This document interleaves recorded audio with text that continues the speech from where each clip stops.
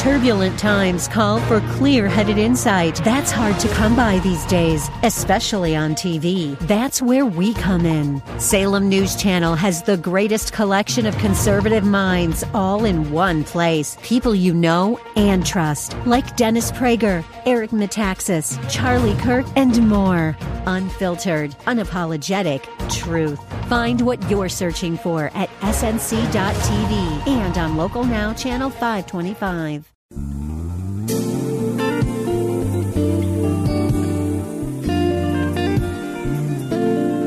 Welcome to the radio broadcast ministry of Kettering Baptist Church, where we minister in the spirit of excellence under the leadership of our anointed senior pastor, Bucas Sterling III.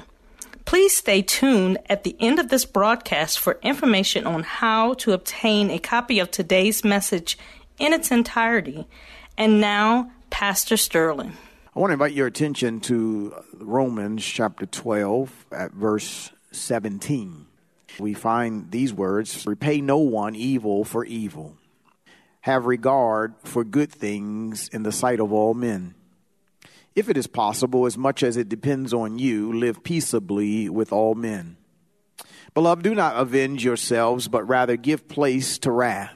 For it is written, vengeance is mine, I will repay, says the Lord. Therefore, if your enemy is hungry, feed him. If he is thirsty, give him a drink. For in doing so, you will heap coals of fire on his head. Do not be overcome by evil, but overcome evil with good.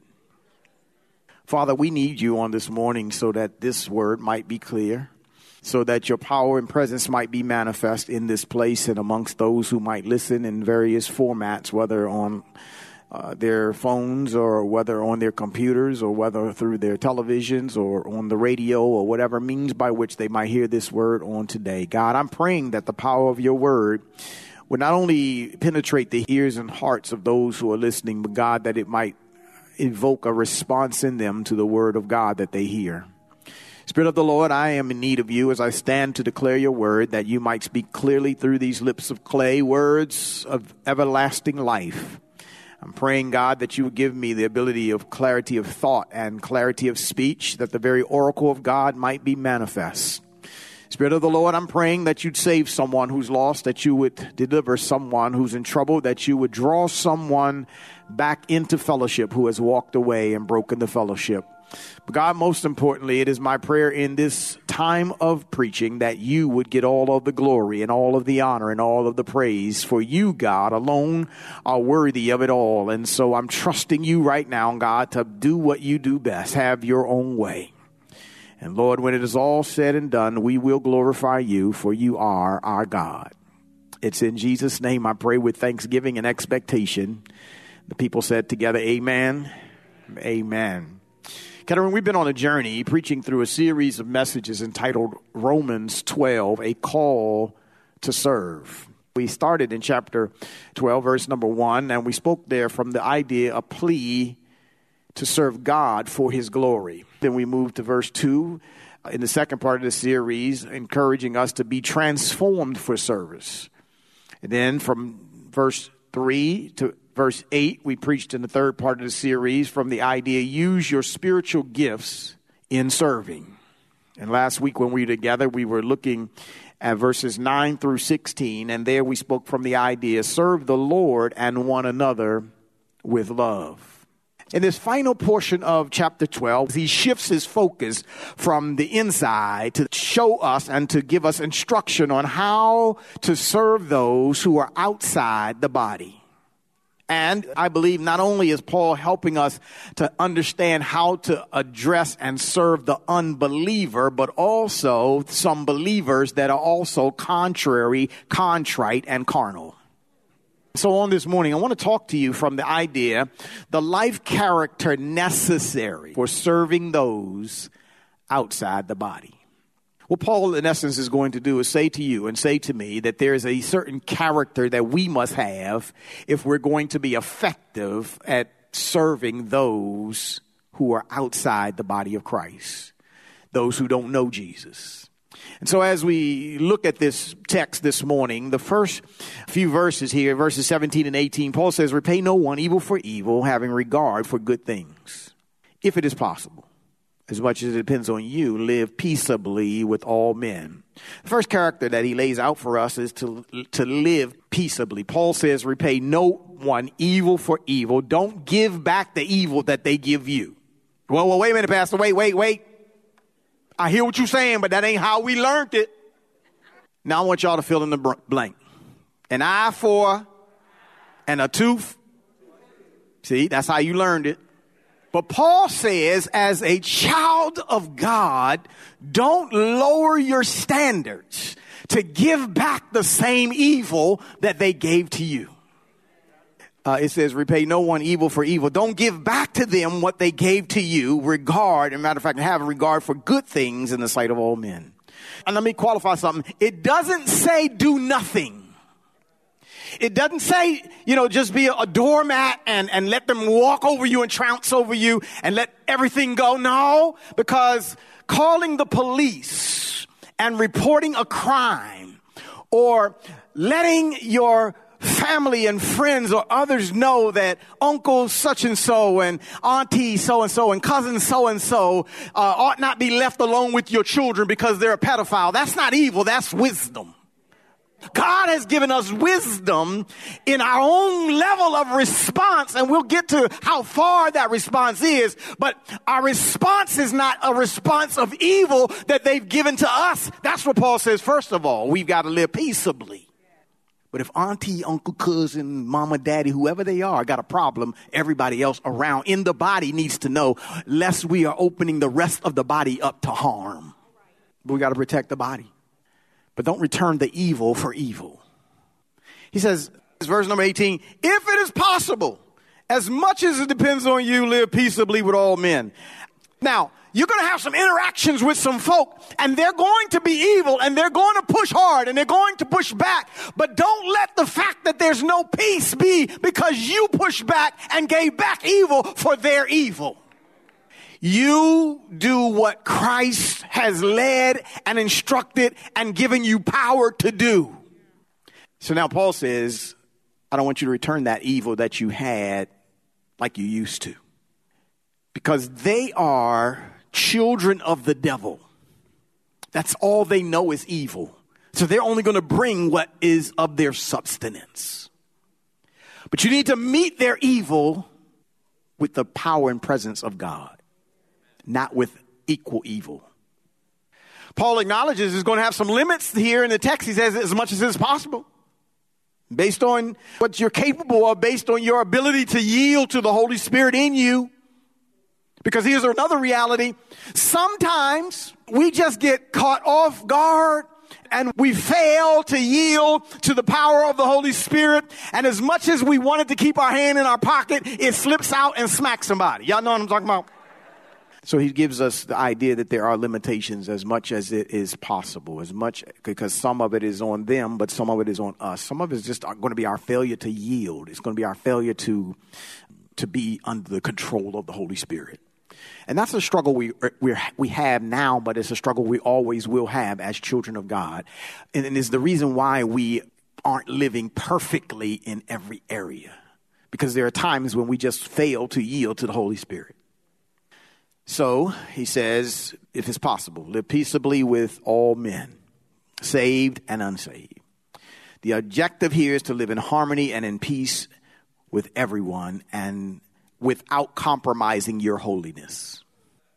The enemy is always pushing you and me to compromise our holiness, to come down to his level and to disgrace ourselves and our God by doing that which is evil. And Paul says, don't return the evil for evil. So live peaceably. Secondly, he says here, live lovingly. Verse 19, beloved, do not avenge yourselves, but rather give place to wrath. For it is written, vengeance is mine, I will repay, says the Lord. Therefore, if your enemy is hungry, feed him. If he's thirsty, give him drink. For in so doing, you will heap hot coals of fire on his head. Do not avenge yourselves, give place to the wrath. Avenge gives the idea of executing judgment and justice that you have declared they are deserving of. I put that you declared there because, see, when we respond and when we avenge according to what we think that they are deserving of. So based on the offense, if I am going to avenge, I'm going to avenge in the manner and to the extent that I believe you deserve. So parents, when they break a little bowl in the kitchen that was part of a set that just cost $20, they might get 3 licks.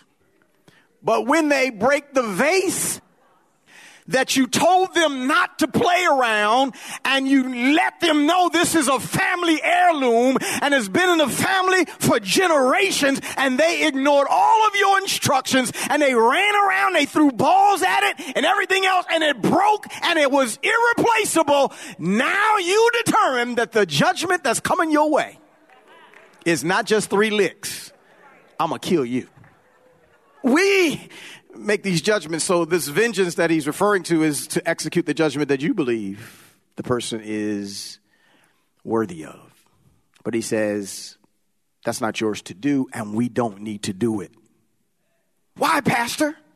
Because we have a judge who is just, and he is righteous, and his name is Jesus. When God judges, his judgment is always much better and more effective than ours can or will ever be.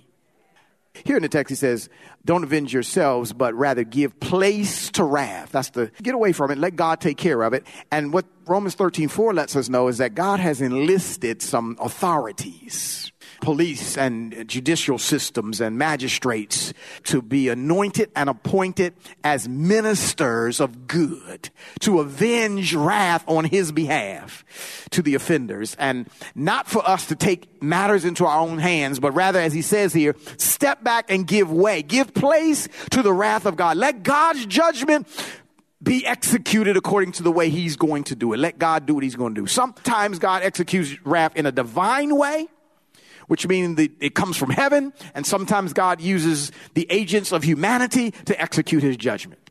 But leave it up to God to figure out how that's going to be done. Ultimately, he wants us to live in demonstration of the love of Christ.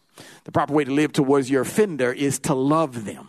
In Matthew chapter 5, verse 44, he says, but I say to you, love your enemies, bless those who curse you, do good to those who hate you, and pray for those who spitefully use you.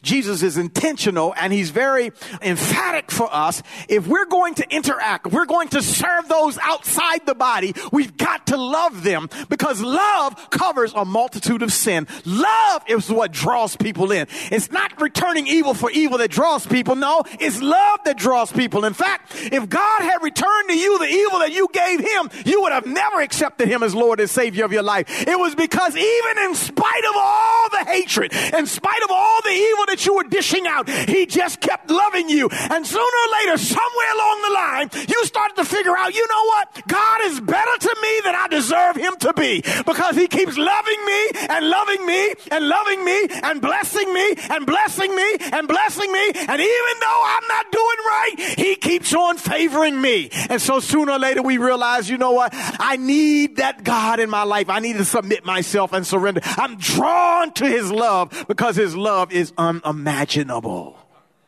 And so he says, look, don't return to evil, but rather give them love. And if they hate you, love them. If they use you, pray for them. This is hard stuff. I know y'all looking at me like, I ain't there yet, Pastor. I didn't get that.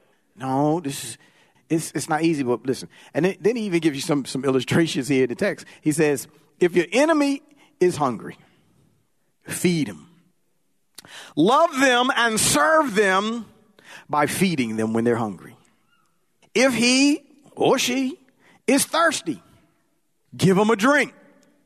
if you're going to serve them effectively, you've got to love them. You've got to demonstrate love because, and like I said, I know this is difficult. It's going to be challenging. It is challenging. But I think what we have to do is we've got to remember the motive underneath all of this. Why am I loving someone who's doing me wrong? Why am I feeding someone who doesn't care about me? Why am I giving a drink to somebody who's my enemy and every opportunity they can, they're trying to cast me down? Here's what helps. My assignment here on earth until I'm caught up to meet him in the air is to be an ambassador for the kingdom of God, to demonstrate to a lost, dying, desperately wicked world that is evil and desirous to pour evil on my life. My job, my responsibility is to show them the love of Christ. My responsibility is to help them to understand there's a kingdom that's better than this kingdom. I want to show them a glimpse of glory. I want to demonstrate to them what my Father looks like, what my Father acts like. I want them to know that even when you're evil, my God will love you. It's my job to be that kind of ambassador. And so I'm going to take it on the shoulder so that he can get glory out of my life and that you can be drawn to a kingdom that is eternal. The text says, as I'm doing this, in doing so, you will heap coals of fire on his head. As I'm loving them and I'm serving them in love and I'm giving out love where they're dishing out evil, where they're dishing out hate, and I'm pouring on love, what I'm doing is I'm pouring on them something that's more powerful, a weapon that they ever anticipated could hit them. They thought that they had already conspired with the worst weapon that could be brought against me, but I returned to them with a weapon that they were unexpected to get. Lord, help me here. They did not expect that I was going to hug them and love them when they were trying to kill me. They did not expect that I was going to feed them when they were hungry and they had done me all this wrong. No, they didn't expect that, but I pour on them a love that burns through the evil, that burns through the hatred, that burns past their father, the devil, that will overcome every evil that's in their life. I pour it on them. That's my motive. That's what I'm after. I'm pouring hot coals on their head, and they can't conceive because love in the face of dishing out hate will absolutely literally blow their mind. That's the character that's necessary to serve those outside the church. You've got to love them. You've got to live lovingly at all angles. So if they're hungry, feed them. If they're thirsty, give them a drink. Love them. Serve them by loving them. Lastly, and I'm be done. So the life character that's necessary of serving those outside the body is to live peaceably, to live lovingly. And then finally is in verse number 21. It says, do not be overcome by evil, but overcome evil with good. And I would say live victoriously. Do not be overcome by evil. And as we've said over and over again, don't let evil overcome you. Don't lower your standards. Don't drop down to where evil is. He closes this whole thing out to the believing servant by saying to the believing servant, live victoriously. Don't let evil take you over. Don't let evil overcome you. Evil's all around us. Evil is coming at you from every angle, from multitudes of people, from multitudes of places. When you turn on TV, there's evil. When you open up your phone, there's evil. When you go down the street, there's evil. You go to the store, there's evil. Everywhere you go, evil, evil, evil. But don't let it overcome you. Don't be overcome by evil because it's all around you. But he says, rather, you overcome evil with good. Now watch this. As I was kind of picking through this, I thought in this portion, when he says, don't let evil overcome you, it means I've got to resist the urge of my flesh to be drawn back down into the evil that I once knew. The evil behaviors, the evil patterns that would cause me to curse you out. I've got to resist the evil, and I can't let that I can't let it overcome me. I can't let it overshadow me. I've got to resist the evil. I've got to hold back from the evil. I can't let the evil win. I can't surrender to that which I've already been delivered from. And in order to do that, I've got to remember that I've already overcome this world. Lord Jesus. I've got to remember that as I'm walking through this book of Romans, I've got to remember that Paul already told me in chapter 3 that I already been justified. Paul already told me in chapter 6, I've already been sanctified. I've already been set apart to God. God's already got a place for me. I'm already victorious. I'm not still bound to this sinful world. I'm not still bound to the evil of this world. I've been set free. He tells me that I've already been united with Christ in chapter 7. He tells me that I've been delivered from this evil and old nature that I have in chapter 8. He tells me in chapter 11 that I've been grafted into the divine nature of God. I've got to remember I'm already victorious. He died that I might have life, not just any kind of life, not that I would have an evil life. No, he died that I would have an abundant life. He died on that cross to give me victorious life. Help me, Jesus. He gave his life. He died in shame for me, so I could live victorious for him. He was buried in a borrowed tomb, got up on the third day, victorious in power, so he can transfer to me and you power to live victoriously, power to overcome every evil that besets me, power, yeah, help me, God, live in the power of God, live in the will of God, live in such a way that when you see me, you'll know there's something different about the way you walk. There's something different about the way you talk. You act like you've already won. We're just in the third quarter. Yeah, I know. It looks like the third quarter, but I've already been to the end. I found out in the end, we win. Yes, Lord. So I'm going to live victoriously.